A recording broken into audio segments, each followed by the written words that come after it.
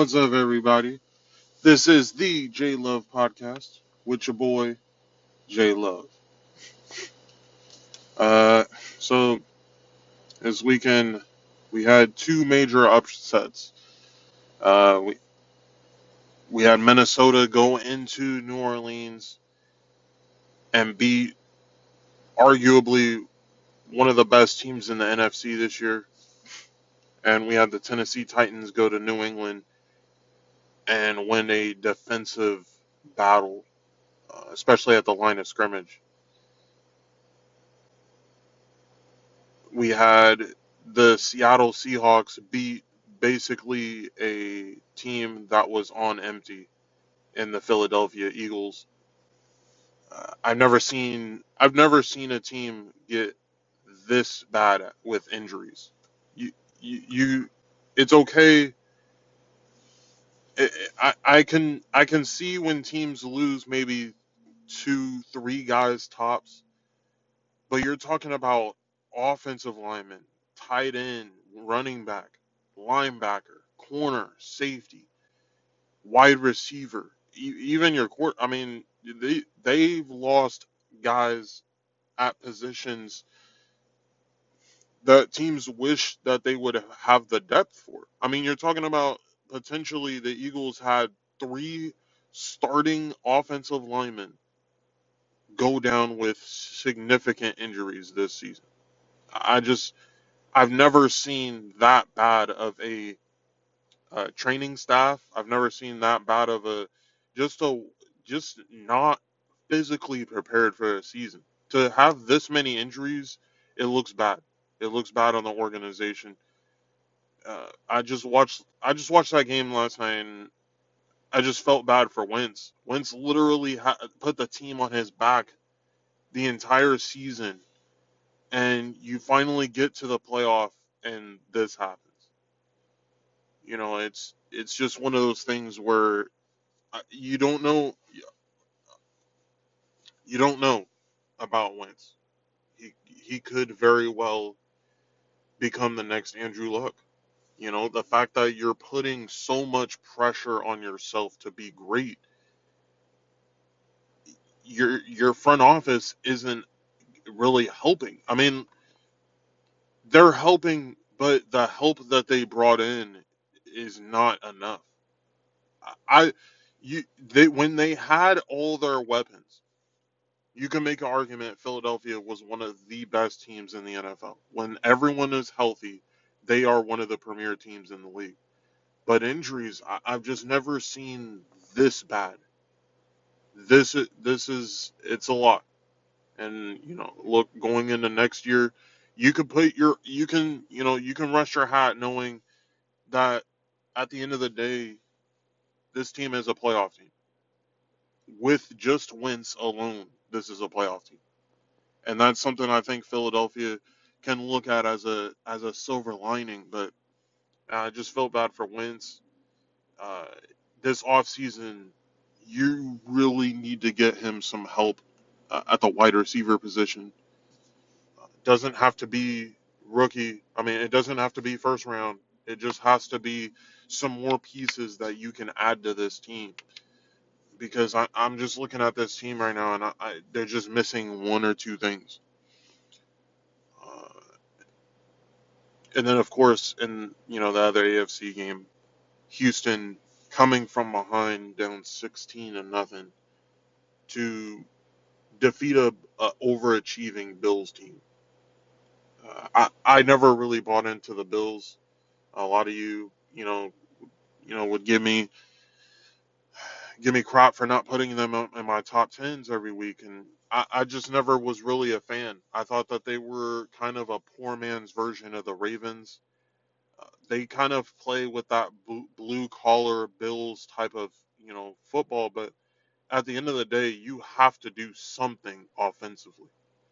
And as good as Devin Singletary is, as good as Josh Allen is, I just think that they overachieved a lot this season. They played a relatively easy schedule, and especially playing in the AFC East, I just thought things were kind of easy for them this season. Next year, you're going to have a little bit more expectations.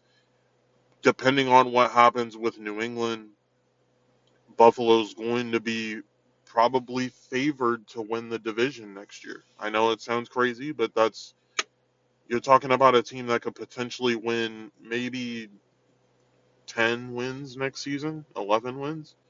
The blueprint is there. Run the football, play action pass, quarterback that doesn't throw a lot of turnovers. You could win in this league with that, but you better be special somewhere. And outside of D tackle, which they're they potentially have two Hall of Fame defensive tackles on this roster, and they both play that three technique defensive tackles. It's hard to play both of them at the same time, but Phillips and Ed Oliver, those guys are going to go down as a beast. Some of the best D tackles that we've seen in football. Uh, but I just think for right now they're not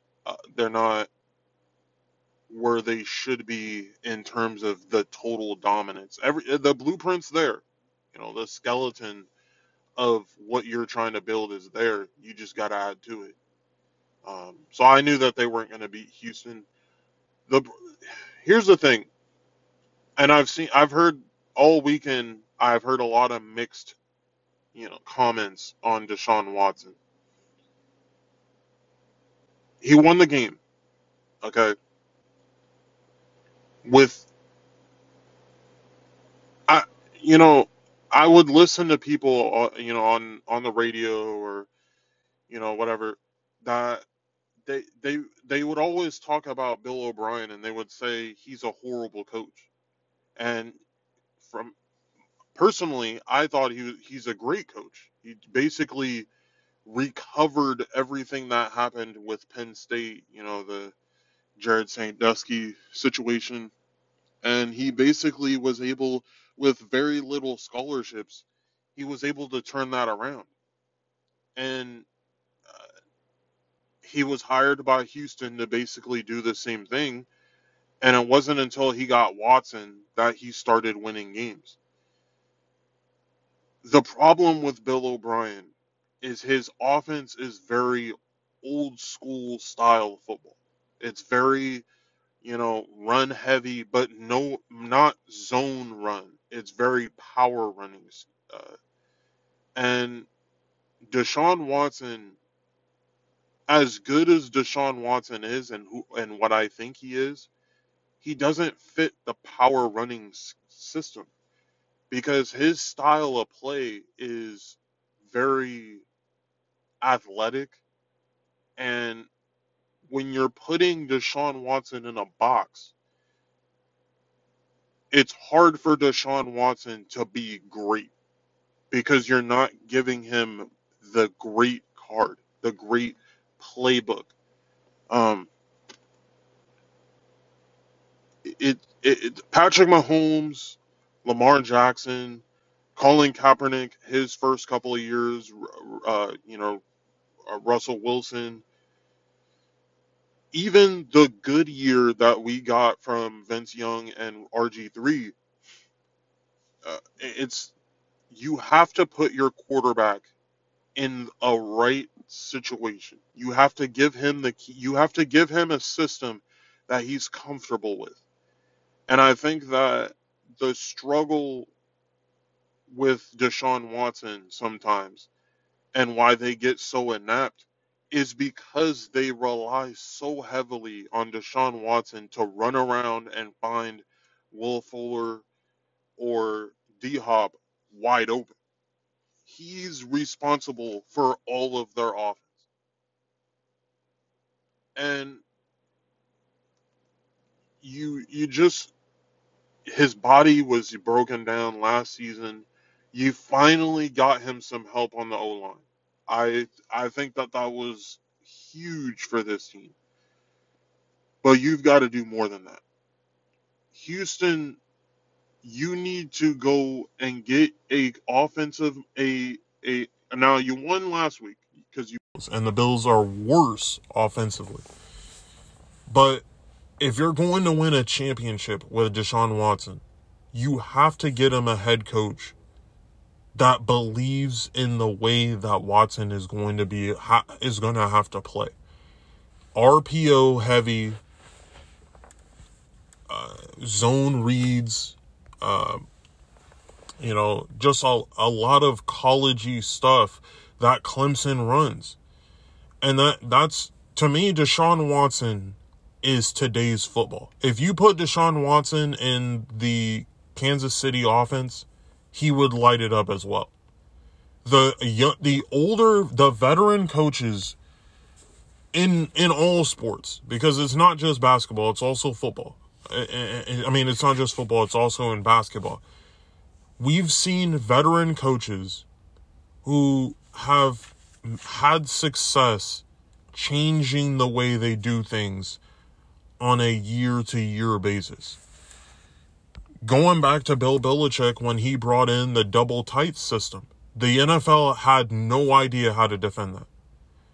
Very similar to Lamar Jackson. Lamar Jackson basically has I'm not going to say two Pro Bowler level tight ends because they only got one in Mark Andrews, but they have two really good ones. And I think that system, that style of play, that double tights, really good double tights, it works.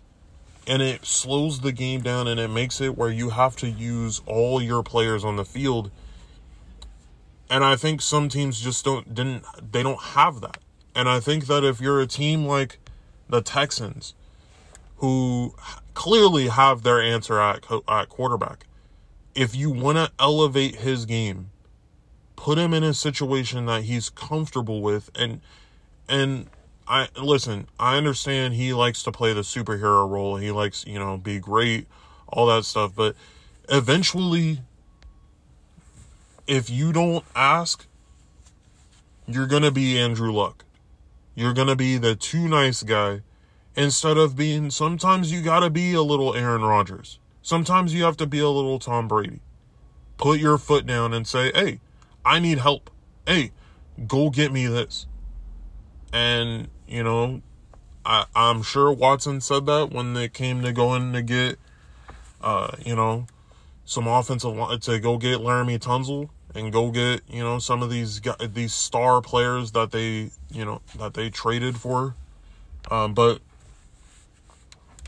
I just think Houston, this team is basically a run-heavy team, a run-heavy, defensive-minded team with a quarterback that can make all the magic happen. And I feel like that's not really fair to Deshaun Watson, because you have to carry basically a incompetent coach.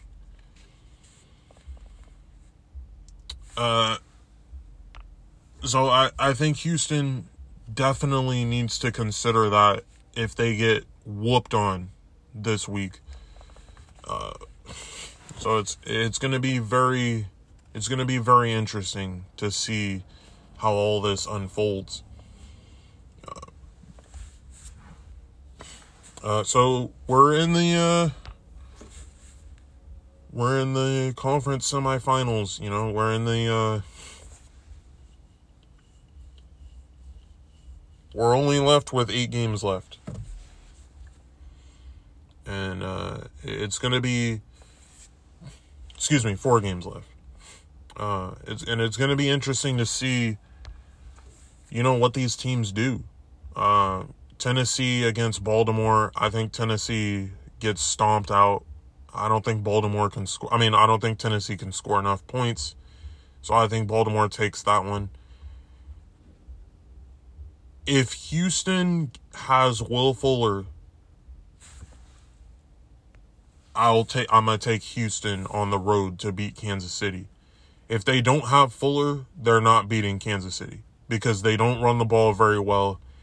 And I think that you could scheme for D-Hop a little bit better than when you scheme for all 3 of them. So if Fuller plays, I'm going to take Texans. If not, so I think Kansas City wins that. And then for the NFC side, you have the Seahawks going to Lambeau Field to play Green Bay. I think this is a statement game for the Packers. We've already seen 2 upsets. You don't want to be the next one. And there's a lot of parity in these playoffs. I would not be surprised if Tennessee beats Baltimore. Would not be surprised if the Seattle Seahawks beat the Green Bay Packers. Wouldn't be surprised. I just think there's a lot of parity. I think there's a lot of plays that can go a certain way.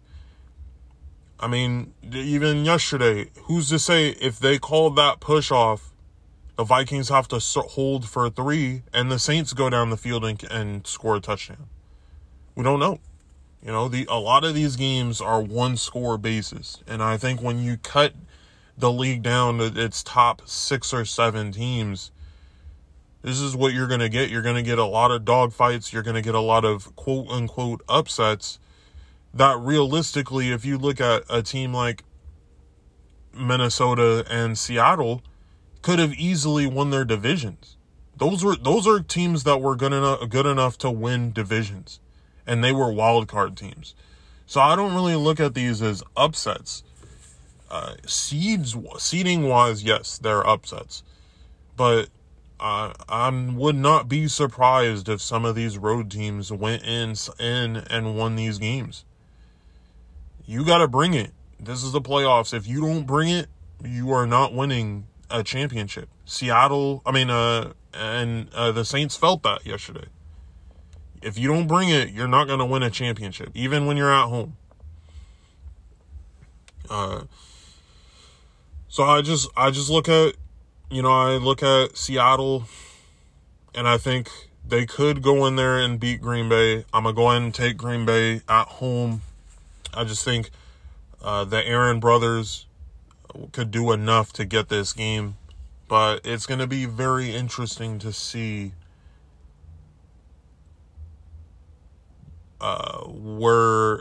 it's going to be interesting to see how Aaron Rodgers looks. If they don't look right, Seattle can take that game. And of course, 49ers versus the Vikings. Listen, we're all going to make jokes. We're all going to, make fun of Kirk Cousins. I honestly thought he did play a relatively good game. But I'm not going to give him, a Super Bowl because he played one good game. He's paid as one of the highest paid quarterbacks in all of football. You have to make those throws. Those were money throws. Those throws are what got you that contract. Now go do it. And so I think Minnesota is going to play with a chip on their shoulder. I think that at the line of scrimmage, they're great on the defensive line. I'm not really sure about their offensive line.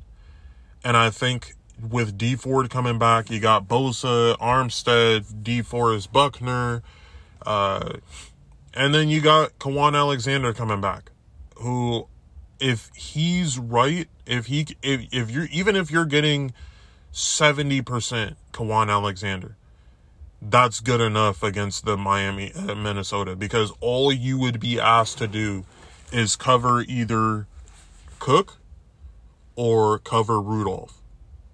And I think that that's fairly easy for him to do. So I'll take the 49ers. I would not be shocked if all 4 of these games are close.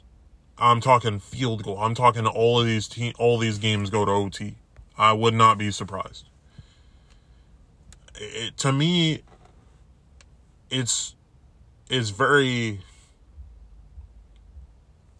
interesting. Like I said this earlier at the beginning of the season, I thought that there was a lot of parity, but to potentially see, we could have easily, if the game went a different way, we could have easily saw a Buffalo versus Tennessee AFC championship game.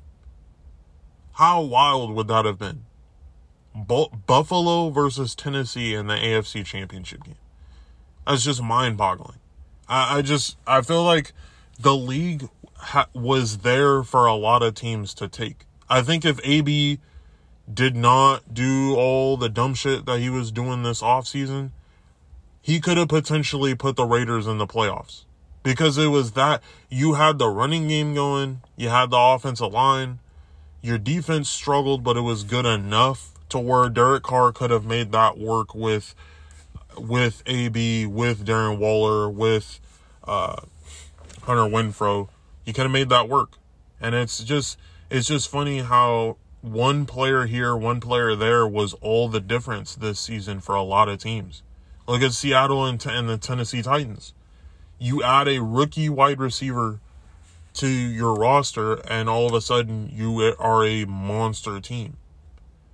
It's really it's just fascinating how the draft and off seasons changed a lot of these franchises. So, going back to these playoffs,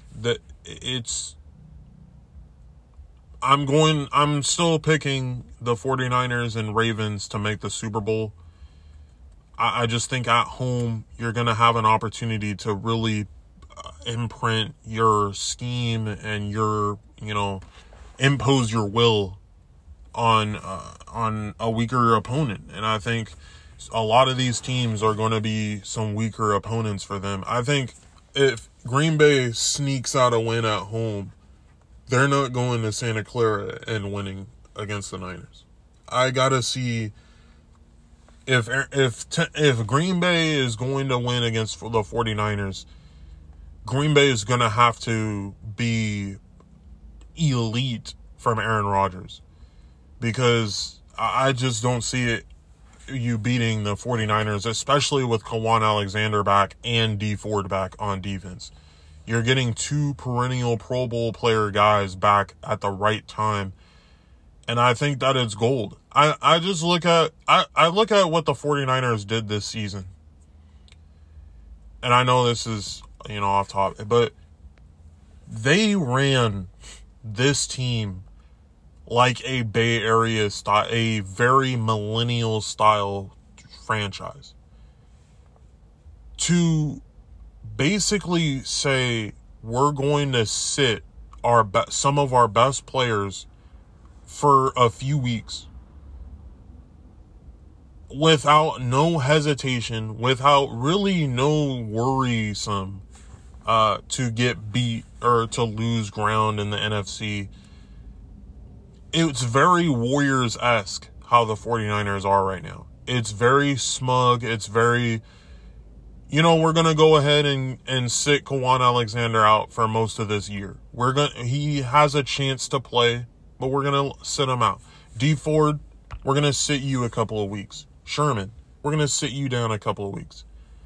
And what's crazy is you start seeing how it's, like I said, it's very similar to what the Golden State Warriors did, where they essentially said, you know what, Steph, he got hurt. We're going to go ahead and sit him out for longer than what he should be.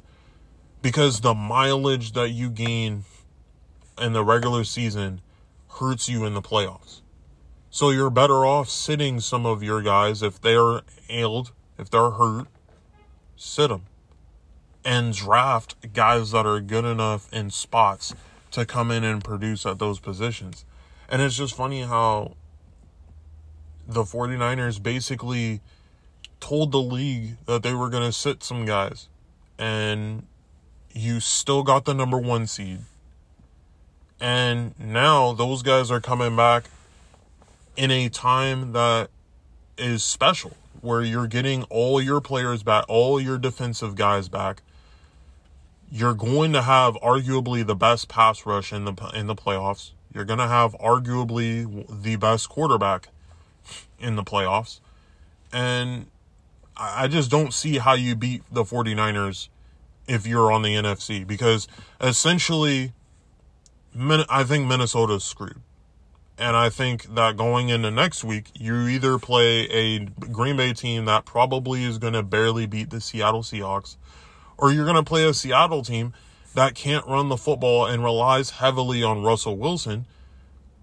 Oh, and he has to go up against Dee Ford and Kawan Alexander. So I just don't see a scenario where the 49ers lose at this point. Now, they could, but I just don't see it.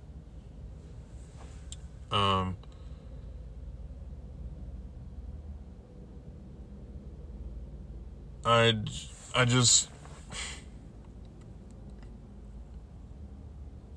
It's